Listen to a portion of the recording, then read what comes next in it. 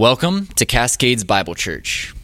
This morning we are continuing in this topical series. If you're visiting with us for the first time, we are between book studies. We just finished up the book of Isaiah not that long ago, and we're going to jump into 1 Peter in a few weeks. But in between that time, we are looking at some foundational things to our philosophy of ministry as a good refresher, as a good reminder for us, and as we think especially makes sense as we come to the beginning of a new year. You can turn with me to 1 Corinthians 9 once again as we look back at this foundational text that we unpacked in some detail last week.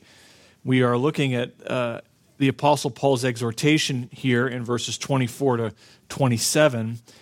And we said Paul is using the backdrop of the Isthmian Games, which took place in the city of Corinth, the city he's writing, the church he's writing to. And he draws our attention in this text to the seriousness and the effort with which we are to approach the Christian life. He says in verse 24, "Run in such a way that you may win." This exhortation has been, over the years, and continues to be for our church, a foundational text. It reminds us what God's people are meant to be and what kind of church Scripture calls us to be as the body of Christ.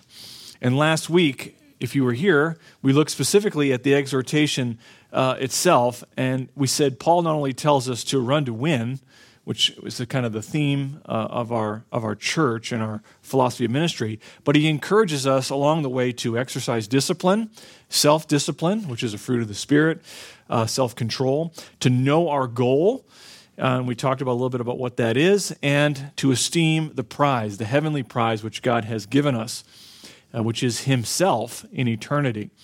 And it's in the spirit of knowing our goal then this morning that we turn our attention to, and we will do this again next couple Sundays as well, to consider God's purposes for his church.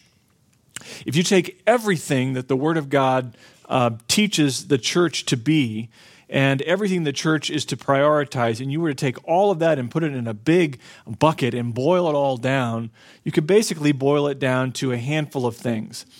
And those things are some variation of the following. God's purpose for his church can really be distilled down to three major headings.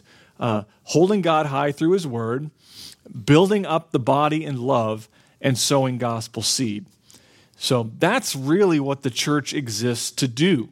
We exist to worship God, we exist to work for God and to strengthen one another and to build one another up toward maturity, and we exist to sow gospel seed such that others would hear the good news of the gospel and be received into the kingdom of God. So our job is really simple.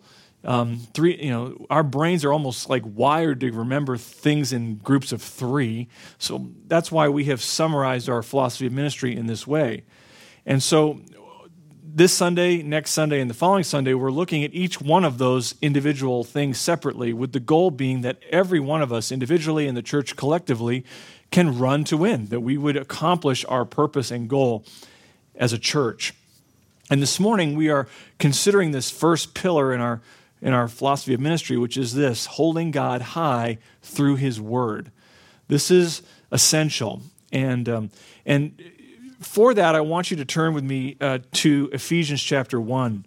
Ephesians chapter 1 is kind of a text that we've looked at multiple times. In fact, we even used it by way of introduction last Sunday.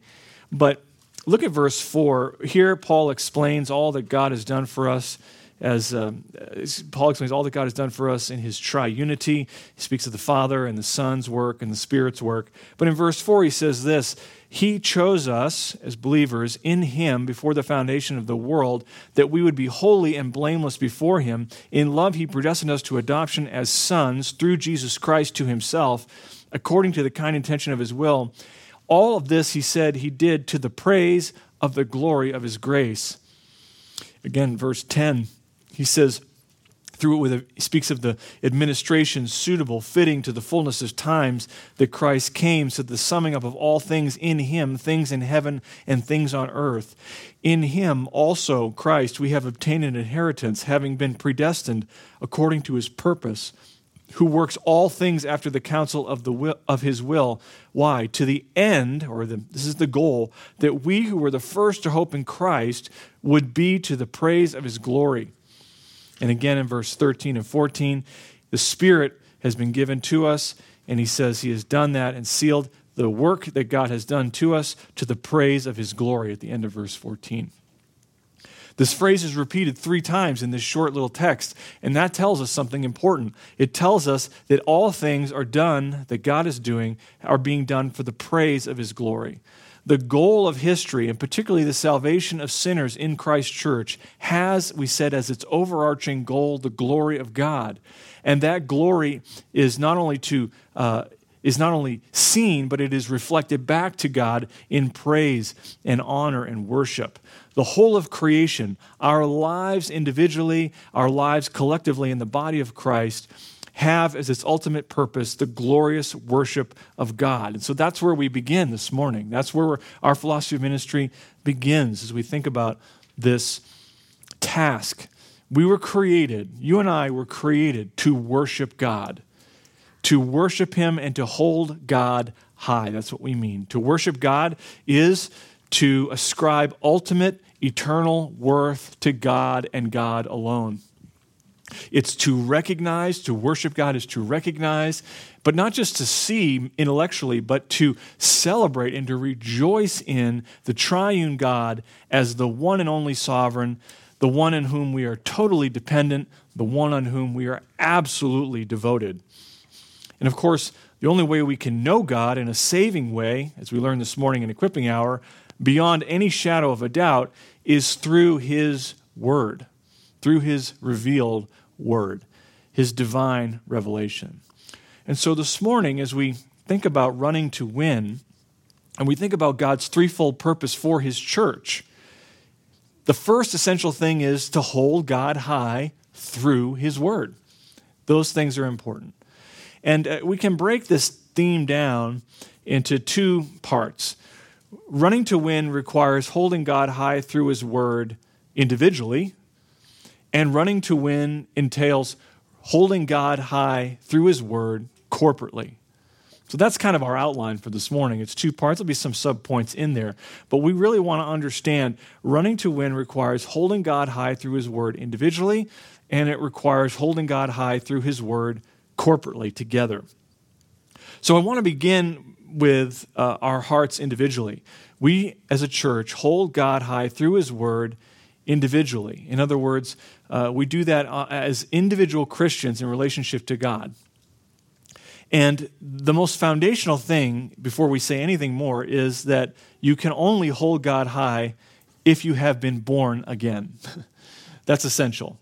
We can't even begin to worship God in a way that pleases him, in a way that honors him. We cannot do that unless we have repented of our sin and placed our faith in Christ alone for forgiveness and salvation. There is no salvation apart from Christ. If we confess with your mouth Jesus as Lord, Romans 10 says, and you believe in your heart that God raised him from the dead, only then will you be saved. So without Christ's righteousness gifted to us freely on account of his mercy and his grace, on the basis of faith, it doesn't matter what we do, it doesn't matter how much we do it in his name, we will never earn God's favor, nor will we ever be able to approach him and worship him from a sincere heart. So before we say anything else, the very first thing is you must be born again. But assuming that you belong to Christ this morning, as we often do in our churches, the Bible makes it clear that holding God high through his word individually requires being consecrated to God's purposes. We must be consecrated to his purposes. And for that kind of thought, just to dwell on that for a moment, look with me at Romans chapter 11. Romans 11 in verses 33 and following. Paul says in verse 33, the depths of the riches of the wisdom and the knowledge of God. How unsearchable are his judgments, how unfathomable his ways. For who has known the mind of the Lord, or who has become his counselor? Who is first given to him that it might be paid back to him again? For from him and through him and to him are all things. To him be the glory forever. Amen. And then in verse 1, chapter 12, he says, therefore, I urge you, brethren, by the mercies of God, to present your bodies a living and holy sacrifice acceptable to God, which is your spiritual service of worship. As Paul shifts from chapter 11 to chapter 12, he begins by making a plea. He's making a plea. This plea is a call for those who are reading the letter to move from understanding to action, to move from understanding to implementation. Paul has spent 11 chapters in Romans unpacking this bank vault of riches of our salvation in Jesus Christ. And then as we get to chapter 12, he shows us then what we must do in response to that. Paul is making a plea that we would present our bodies as living and holy sacrifices that are acceptable to God. What does it mean to be holy? Well, to be holy means to be, at its root, to be set apart entirely for God as he has revealed himself. As a culture, we, especially in this country, we've kind of lost a biblical understanding of what it means for something to be holy, something to be consecrated. I mean, with every successive generation, it seems as if less and less becomes set apart and more becomes common. Even in terms of how we dress, 50 years ago, no one would think to go into the office wearing jeans. I mean, it's a violation of the dress code. Because why? Because work is a set apart environment. It looks different than your home. Looks different than when you're mowing your grass. Right? That idea of something being set apart for special use, that idea has gone. But we need to understand it, because to understand that is to understand the Word of God. For an object, for example, in Scripture, like an altar or a utensil or a garment or even a time of the week, like the Sabbath is in the Old Testament, or a location, to be consecrated to God meant that it is set apart specifically for divine purposes of worship. So the priests didn't use the bronze laver outside of the tabernacle to water their flocks, right? They didn't water their flock. The Israelites didn't eat the bread of the presence inside the holy place because they wanted a snack, because they were hungry. They would never do that. In fact, it was such a serious thing that David had even asked. The elders didn't use the tabernacle as a sunshade for picnics in the wilderness, right? The point is that because these things were holy to the Lord, they were set apart exclusively for the worship of God. So I think the only contemporary example I can think of, and I've used this many, many times, is like china that you eat off of, right? We have, many of us either have it or maybe inherited from a previous generation, special dishes that we use just for holidays, right? We eat Thanksgiving dinner on our china.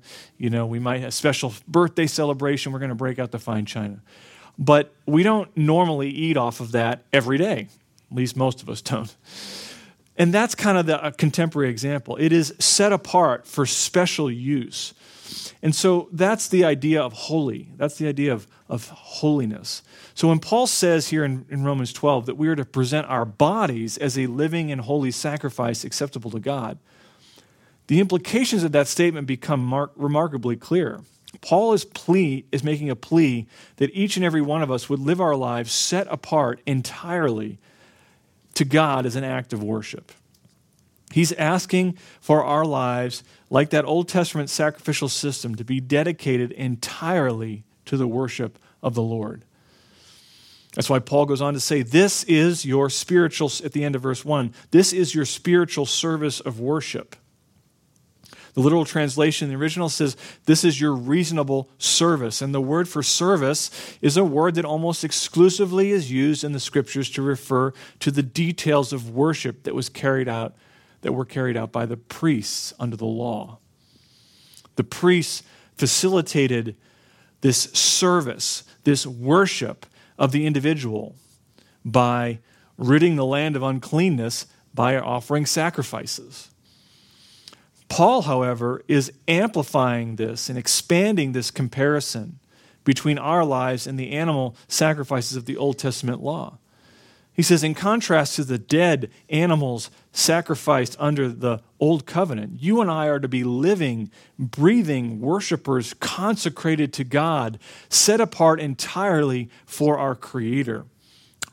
Our lives are to be a sweet-smelling aroma to God, a never-ending expression of worship to the one who is worthy of all of our praise. That's why Paul says in Philippians 1, for me to live is Christ. Or as he says later on to the Corinthians, you do not know that your body is the temple of the Spirit who is in you, whom you have from God, that you are not your own. He says you've been bought with a price, therefore glorify God in your body. When I was a kid, we used to sing, and we sing it here too occasionally, a hymn, Take My Life and Let It Be. What? And the opening lines of one of those stanzas is, take my life and let it be wholly consecrated, Lord, to thee. This is how we are to be. Every aspect of our lives is to be set apart to God as a believer. Christ is to be at the center of your life in the workplace, if you work outside the home. Christ is to be the center of your interactions with your family in your home. Christ is to be the center of your life as you spend time with friends. Christ is to rule supreme in those times where it's just you and your thoughts, minding your own business. Holding God high means every area of our lives is to be set apart to God. So we are to be consecrated to His purposes. But it's not just as we do that individually, we don't only consecrate ourselves to God's purposes, but we also are meant to live a life consistent with Scripture. And this ties back to our statement earlier that we hold God high through His Word. Look at verse 2 of Romans 12. He says, and do not be conformed to this world, but be transformed by the renewing of your mind. He says, so that you may approve what is the will of God is, that which is good and acceptable and perfect. So Paul says in verse 1 that our lives are to be living and holy sacrifices, that are to be well-pleasing to God. In verse 2, he says our lives must prove what the will of God is, that which is good and acceptable and perfect. How can we have confidence, you and I, how can we have confidence that our lives will, in fact, be well-pleasing to God? I mean, how can we have confidence that our lives will, by their actions, prove, demonstrate the will of God is that which is good and acceptable and perfect? The only way we can do that consistently and with confidence is to live a life consistent with the revealed truth of Scripture. John 4, verse 23, Jesus says, God is spirit, and those who worship Him must worship Him in spirit and in truth. So the truth matters. John 17, verse 17, Jesus says, sanctify them in your truth.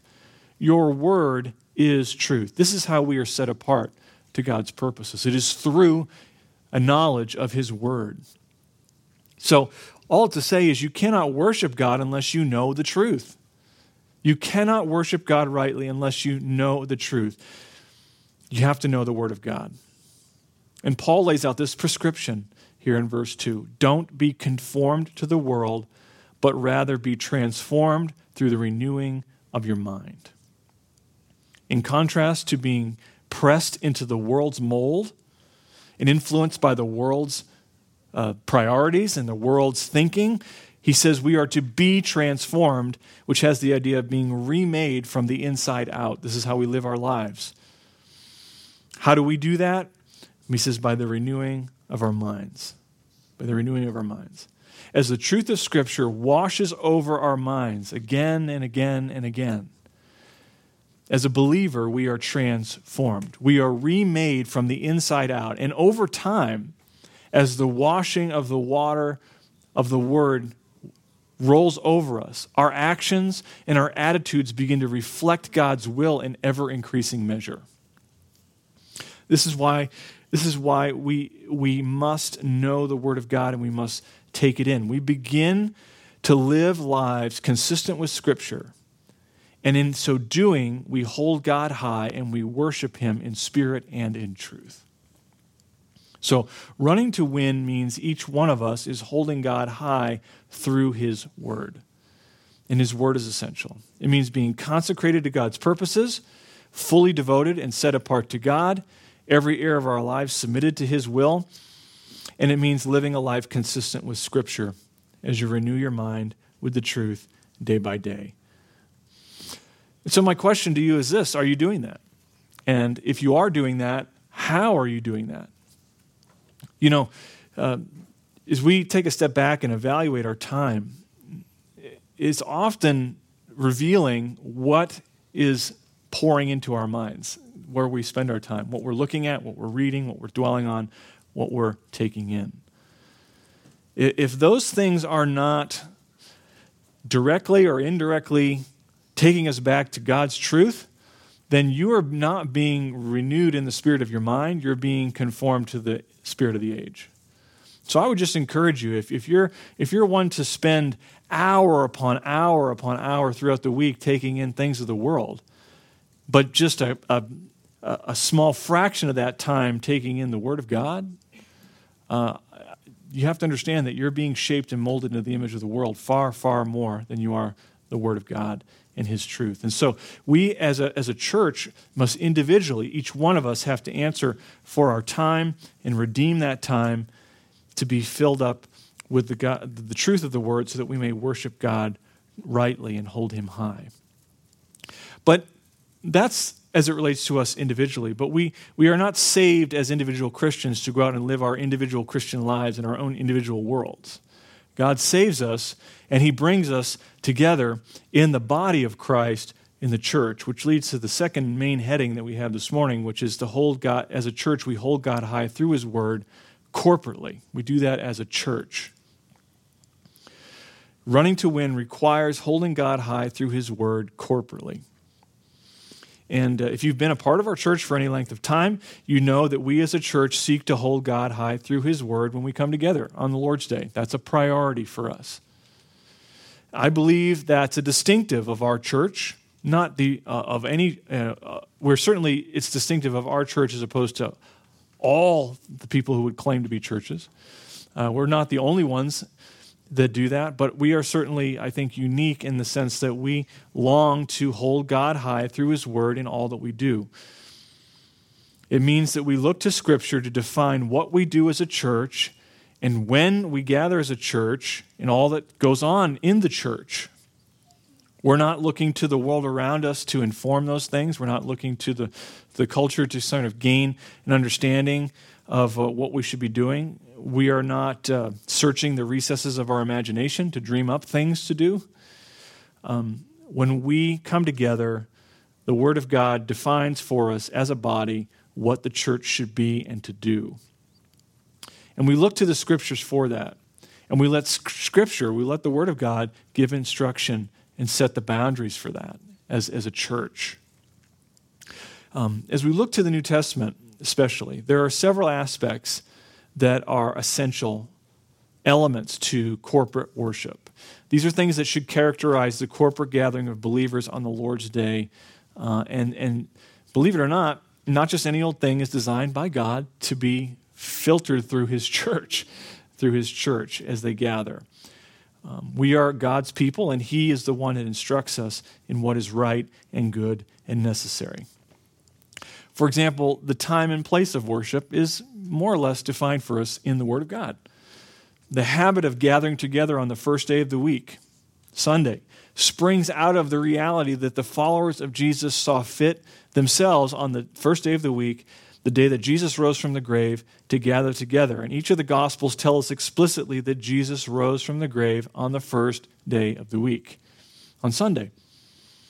And so, as a result of being Christ inaugurating the new covenant, in the example of Christ and the early church, the church transitioned to meeting instead on the Sabbath to meeting on Sundays. The transition didn't happen immediately. It wasn't like the next week everybody got together on Sunday, but it also didn't take centuries to develop either. Some Jews continued to observe the Sabbath who had come to Christ, and some even continued to be a part of the synagogue until they were probably pushed out. But eventually, in a matter of more like years, not decades, the practice of meeting on the first day of the week became commonplace amongst God's people. By the time Paul writes 1 Corinthians, which is one of the earlier letters, in the mid-50s AD, Paul assumes that believers are gathered together on Sundays to worship, because he instructs them to take an offering each week when they come together, and he says they're to do that on the first day of the week, on the Lord's Day.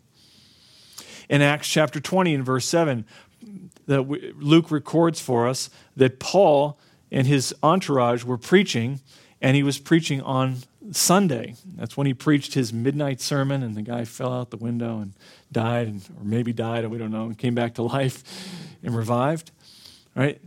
Why? Because God's people were gathered on the first day of the week. So from the earliest days of the church, believers began to gather together weekly for corporate worship, and they did so at the beginning of the week. You say, well, who were a part of these weekly gatherings? Well, it was mostly believers. It was mostly believers. If you look at Acts chapter 2 and verse 46, we see a record. It says, day by day, with one mind in the temple and breaking bread from house to house, they, speaking of these new converts, were taking their meals together with gladness and sincerity of heart, praising God and having favor with all the people. And so what we see here is they're mostly believers. Were there unbelievers in their midst? I think that's a fair assessment to say, yes, they were.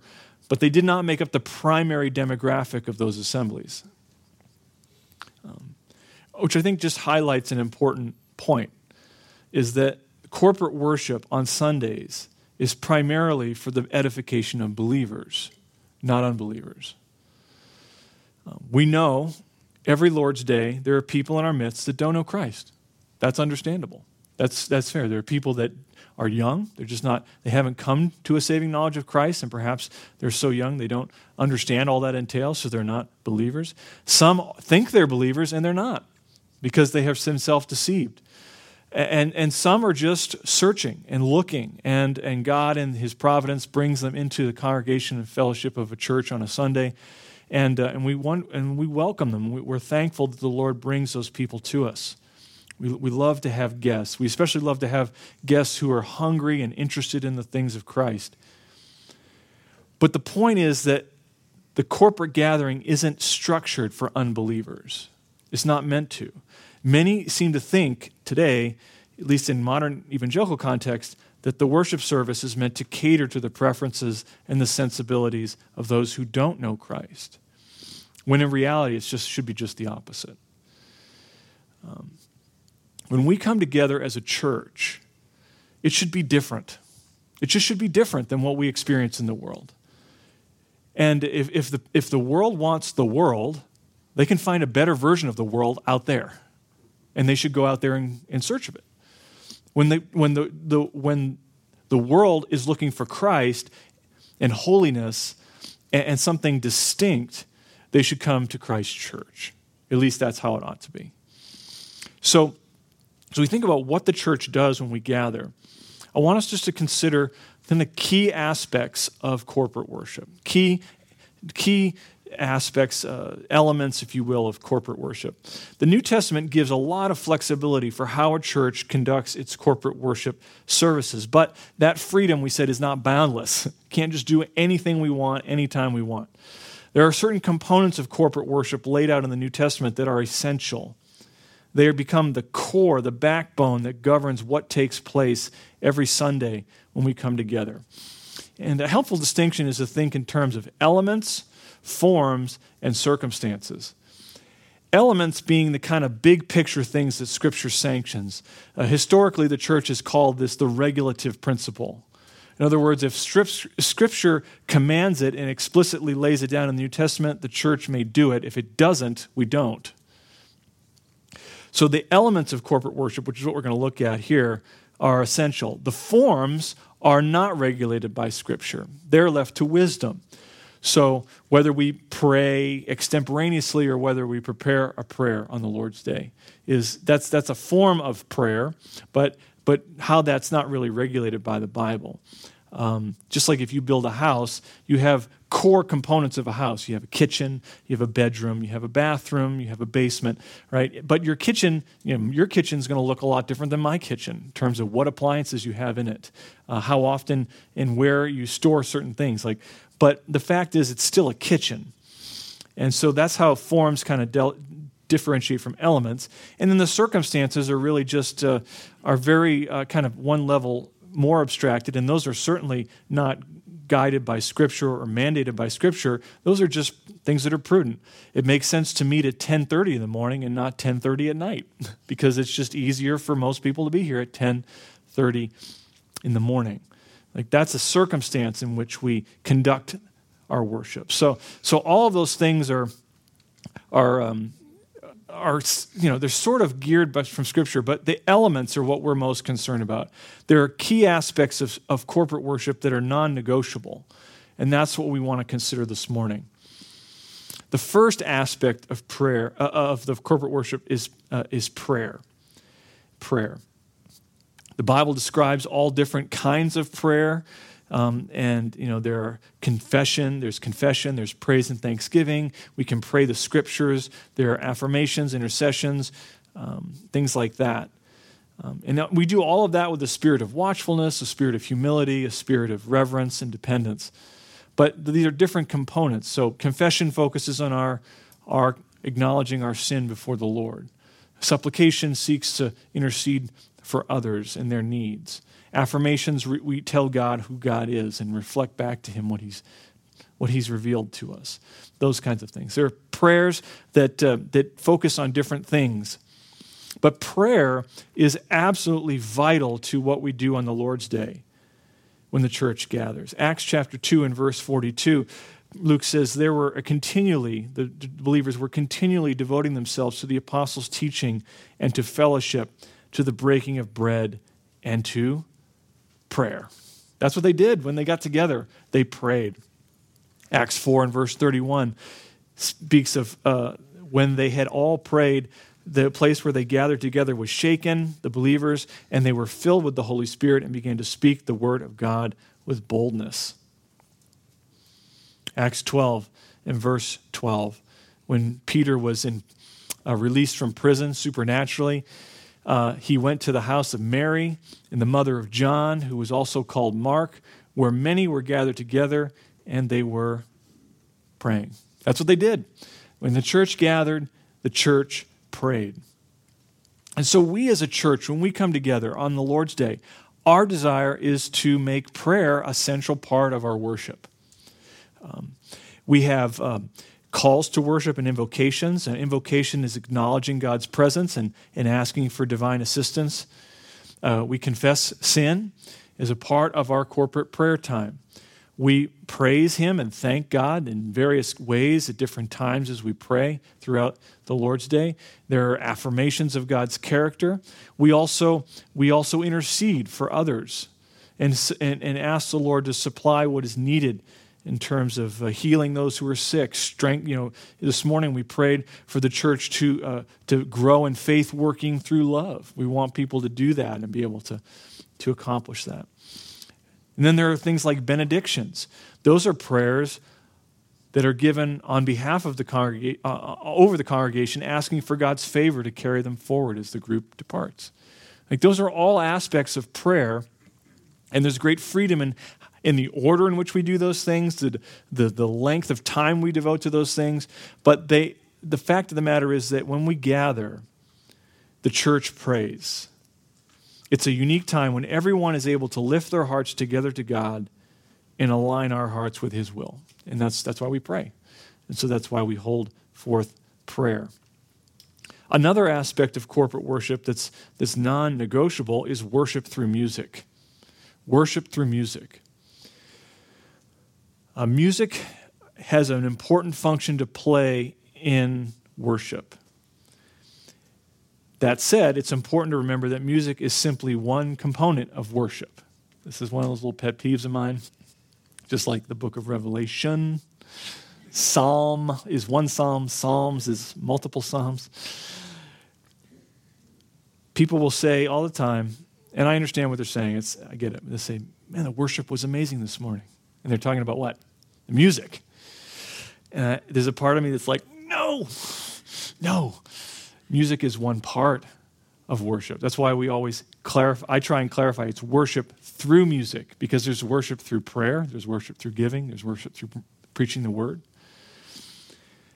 So music is a component of worship. It's not the sum and substance of worship. Sometimes we can talk about music in that way, mistakenly.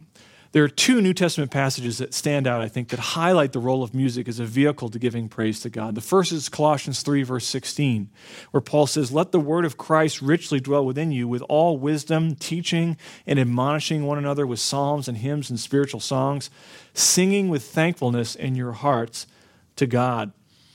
And then again, in a somewhat parallel passage to Colossians 3, in Ephesians 5, Paul exhorts that church in Ephesus to speak to one another in psalms and hymns and spiritual songs, singing and making melody with your heart to the Lord.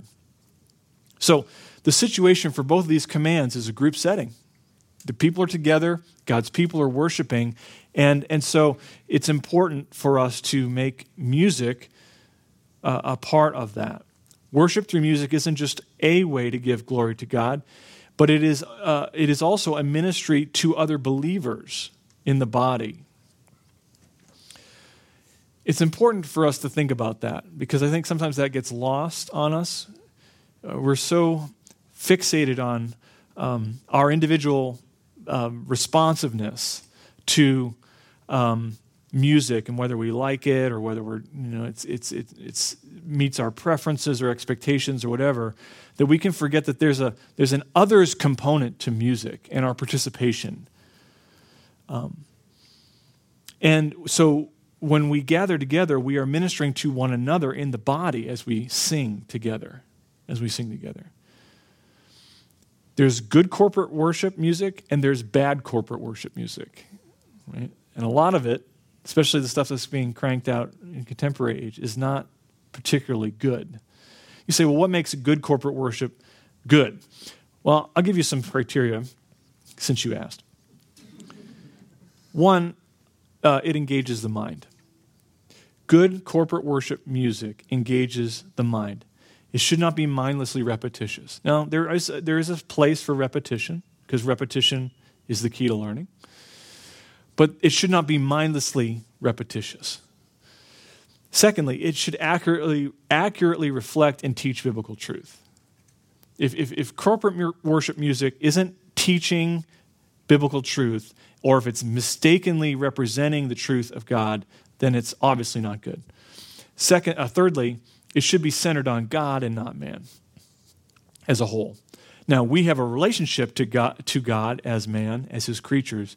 And it's certainly, you read the Psalms and you see the psalmist singing. Those are songs, right? The psalmist is speaking of his personal thoughts, his condition, his situation. But the focus always goes back to God and who he is. And so a lot of contemporary Christian music is man dwelling on himself, talking and singing about his feelings and his thoughts, and it never goes back to God. And so I would say those are three kind of helpful criteria. Is this song engaging my mind? Is it accurately teaching biblical truth? Is it drawing and centering my heart on God more than myself? And so the reason those things are important is because, like we said earlier, the worship through music is a time of mutual ministry. It's a time when our individual voices proclaim truth, and then we reinforce that truth as we sing it together. So God-honoring music sung alongside other believers in the corporate gathering, it's like think of it like a rising tide. It should lift the affections and the mind of all who participate. And so my question to you this morning is, how do you sing? I don't mean like, do you sing on key? I've heard some of you sing, and it's okay. I'm not a great singer. That's not what matters. But do you sing with conviction? Do you sing with your mind engaged in the truth of what's being sung? Are you, at the same time that you're thinking about those things, are you considering and simultaneously thinking to strengthen the faith of those around you? I mean, we're to sing with full voices, you know? And it doesn't matter if you're not a great vocalist. That doesn't matter. But we should sing with joy. We should sing with full voices, with full participation. And music is a vital part of corporate worship. But it's also not the only thing that's involved in corporate worship. Because there's another component to corporate worship that is given to us in the Scriptures, and that is not only we have singing, we have prayer. A third aspect is giving. Giving is a part of corporate worship. If you look at 1 Corinthians chapter 16 and verse 2, Paul instructs that church, as he had with other churches in the regions of Galatia, to take up a collection on a regular interval for the needs of the church. In this case, it was a special offering for the Jerusalem church. But the New Testament prioritizes the importance of generosity as an attitude, as a kind of orienting principle of our hearts and lives. Christ has been generous toward us, and therefore we should reflect that generosity to others. And whether we have a lot or a little in terms of material possessions, generosity is still to be the believer's prevailing attitude. And the New Testament gives us instruction for how to give. All giving in the New Testament is free will giving, but he gives us principles for how we're to do that. One, we're to give regularly. We are to give regularly. It should not be haphazard. If you just randomly give whenever the Spirit moves you and then don't give for long stretches of time and then write one large check because you feel guilty and then don't do anything for 3 months or whatever it is your pattern is, that's not regular giving. I think a helpful pattern is just to give when you're paid. If you get paid every 2 weeks, give every 2 weeks. You get paid once a month, give every month. So we give regularly. Paul says Paul instructed the church in Corinth to give on the first day of the week. Secondly, we're to give proportionally. 2 Corinthians 8 and verse 3, he says the Corinthians were giving according to their means. Not according to their deficit, but according to their means. So that said, if God has prospered you, then our giving should be more generous than the one who hasn't been prospered nearly as much. So, to whom much is given, much is required. Thirdly, and this is essential, we're to give cheerfully, not begrudgingly, not out of a sense of guilt, but out of a sense of joy that, wow, what a privilege to be able to give for the Lord's purposes and the Lord's work. So the Lord loves, 2 Corinthians 9 verse 7 says, a cheerful giver. And fourthly, the principle that's laid out for us in 2 Corinthians 8 is that we are to give sacrificially. So what do we mean by sacrificially? Let me just put it in terms that are very practical. If your thinking in terms of giving is, once I have fully funded every other thing in my life that I want to do, I have something left over, and that's what I'm going to give to the church, that's not sacrificial giving. Sacrificial giving means that you are giving up something that you would otherwise do to devote those resources elsewhere. So as we give, we are called to give even beyond what we would normally give. So that means, that's why I've always encouraged people to live simply. Live below your means. If the Lord has prospered you at such a level, you don't have to live at that level. You can live below that level and use the surplus for generosity to meet the needs of others, to meet the needs of Christ's church. So we give regularly, proportionally, cheerfully, sacrificially. And that's going to look different for every individual and every household. But that's how we're to give. The gospel ministry doesn't happen at no cost. Right? It costs money to secure a place to meet. It costs money to have full-time pastoral staff. It costs money to host a website so that people can find us. It costs money to support missionaries. It costs money to feed you guys sometimes when we get together. It costs money to do the things we do. It costs money to meet the needs of other brothers and sisters in Christ. That's why we have benevolence. Because oftentimes we'll have opportunities to meet needs. That said, I want to thank the Lord and you all for the generosity that you've shown to the church. As we're going to have a financial review here for last year, and once again, we were solidly ahead of our budget, which is a testimony to your generosity and even the generosity of others outside of our church who love what Christ is doing here and want to support that. And so I'm confident that as we continue to implement these principles, that we will have abundantly supplied what we need from Christ. So it's a commendation to this church. Fourthly, this is maybe the most critical component of our corporate worship, and that is the ministry of the Word of God. So there's prayer, there's music, there's giving. The ministry of the Word is essential to the life of the church and our gathering together. The ministry of the Word becomes the time that Jesus Christ, the head of his church, speaks to his body through his Word. The risen Christ, he's gone back to heaven, right? And he will return. The apostles have long since gone to be with Christ, but the fullness of divine revelation has been recorded and preserved to us on the pages of Scripture. We have the Word of God. And Acts 2 verse 42 says that the believers, when they gathered together, came together, among other things, to hear the apostles' teaching. When the church gathered, Paul writes, he instructs Timothy as a disciple to be faithful in the public reading of Scripture, exhortation, and teaching. 2 Timothy 4, Paul reminds us there to relentlessly preach the word in season and out of season. The Word of God, then, is the primary means by which believers in Christ are going to be transformed into the image of Christ. Right? Sanctify them in your truth, Lord. Your word is truth. John 17:17. And so the Word of God is front and center in the corporate gathering. We have, all week long, are being bombarded with worldly wisdom and worldly influence. When we come together, we want to hear from God. We want to hear from His Word. The Word of God is the sword of the Spirit, and we must wield it, destroying every sinful speculation and every lofty thing that is raised up against the true knowledge of God. This is the ministry that we have week by week. It's why we read the Scriptures together as a church.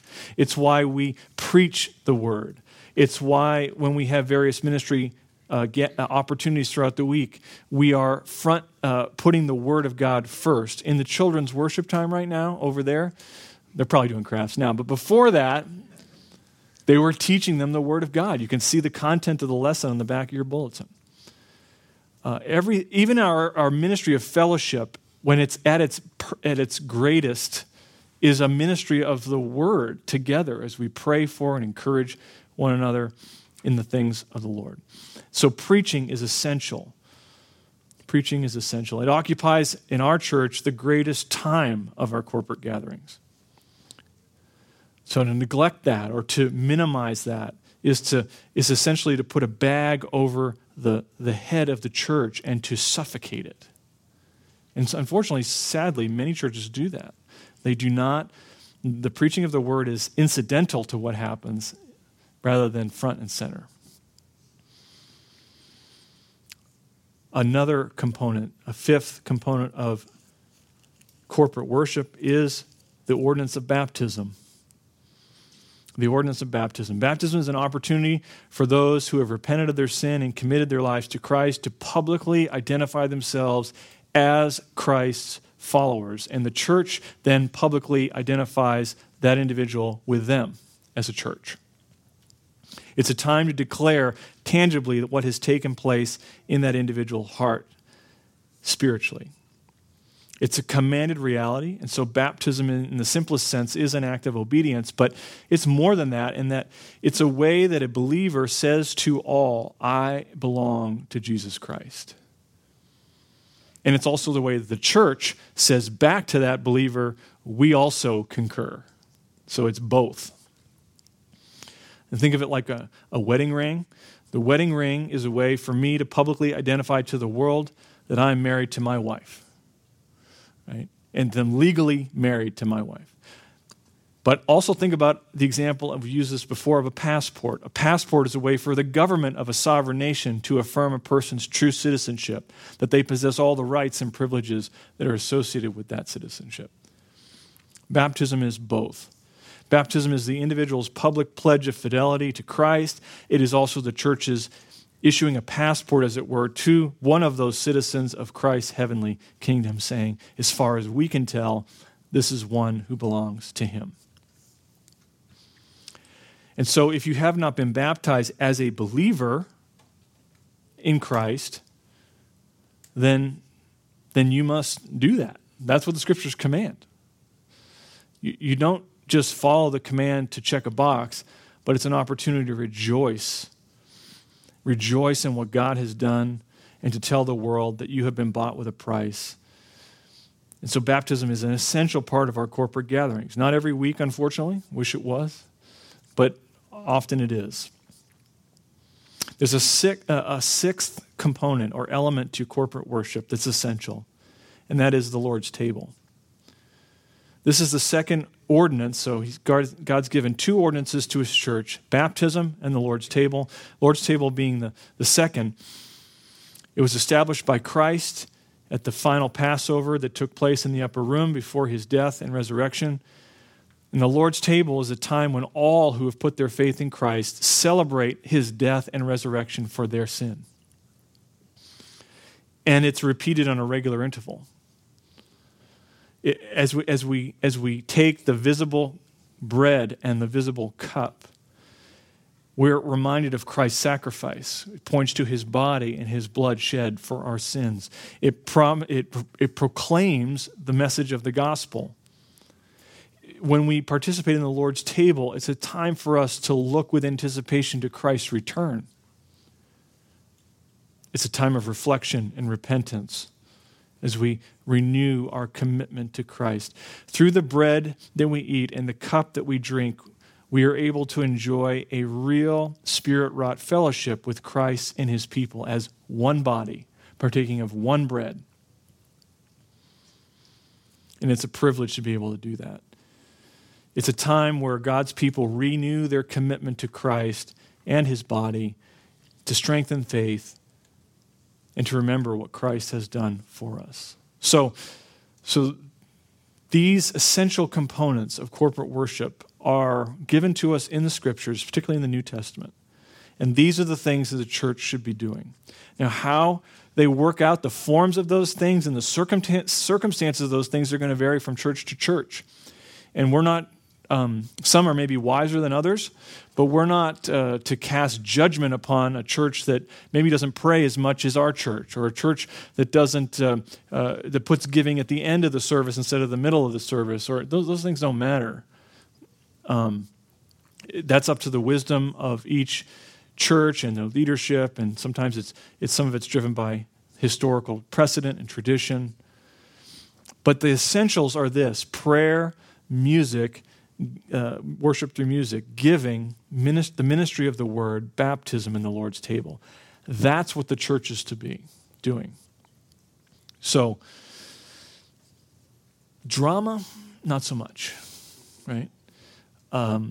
Entertainment, movies, things like that, whatever things that churches pump into their corporate worship services, they have no part. They should have no part in the worship service, because those things they are not sanctioned by the Word of God, nor do they add to the value of the church's participation. C.J. Mahaney tells a story in one of his little booklets. It says, on Monday, Alice bought a parrot. It didn't talk, so the next day she went back to the pet store. The person responded, he needs a ladder. So she bought a ladder. Another day passed, and the parrot still didn't say a word. How about a swing? The clerk suggested. So Alice bought a swing. The next day after that, a mirror. The following day, a miniature plastic tree. The day after that, a shiny parrot toy. On Sunday morning, Alice was standing outside the pet store when it opened. She had the parrot cage in her hand and tears in her eyes. Her parrot was dead. Did it ever say a word? The store owner asked. Yes, Alice said through her sobs. Right before he died, he looked at me and asked, "Don't they sell any food at that pet store?" There are a lot of things you can occupy a Christian's life, right? There's no shortage of ways we can fill up our time. Just like all those parrot cage amenities couldn't make up for an absence of parrot food, in the same way, a lot of Christian activities can't make up for the centrality of holding God high through his word. Jesus said, "Man shall not live by bread alone, but by every word that proceeds from the mouth of God." When we as individuals worship other things, when we as a church worship and privilege other things, our souls languish and starve like that parrot. And our churches languish and starve. But running to win means holding God high through his word in each and every one of our lives, individually and collectively together as Christ's church. This is what we do. This is our focus. And we must let the Lord of the church speak through his word so that we might know him, that we might obey him, and at the end of the day, we would accomplish our purpose, which is to glorify him in all things. Because he alone is worth it. Let's pray. Father, there is no shortage of instruction given to us in the New Testament for what your church is to be and to do. And we are so thankful as a church that you take our imperfect worship and in Christ's mercy and grace, it is pleasing in your sight, which is just incredible to think about, because even our best moments in corporate worship, or even individually as we live our lives, are shot through with sin and failure and weakness. And yet we can still please you, we can still glorify you, we can still honor you as your people. So Lord, we long to be able to do that more effectively. We long to run to win, that we might hold you high through your word. Teach, instruct, strengthen us, Lord, to do that better for your name's sake. And we thank you for the goodness that you've shown us through the years. Lord, help us to do these things for your honor. In Christ's name, amen. Thank you for listening. We hope you've been encouraged by today's message. For more information or more messages like this, visit us at cascadesbiblechurch.com or subscribe via your favorite podcast app.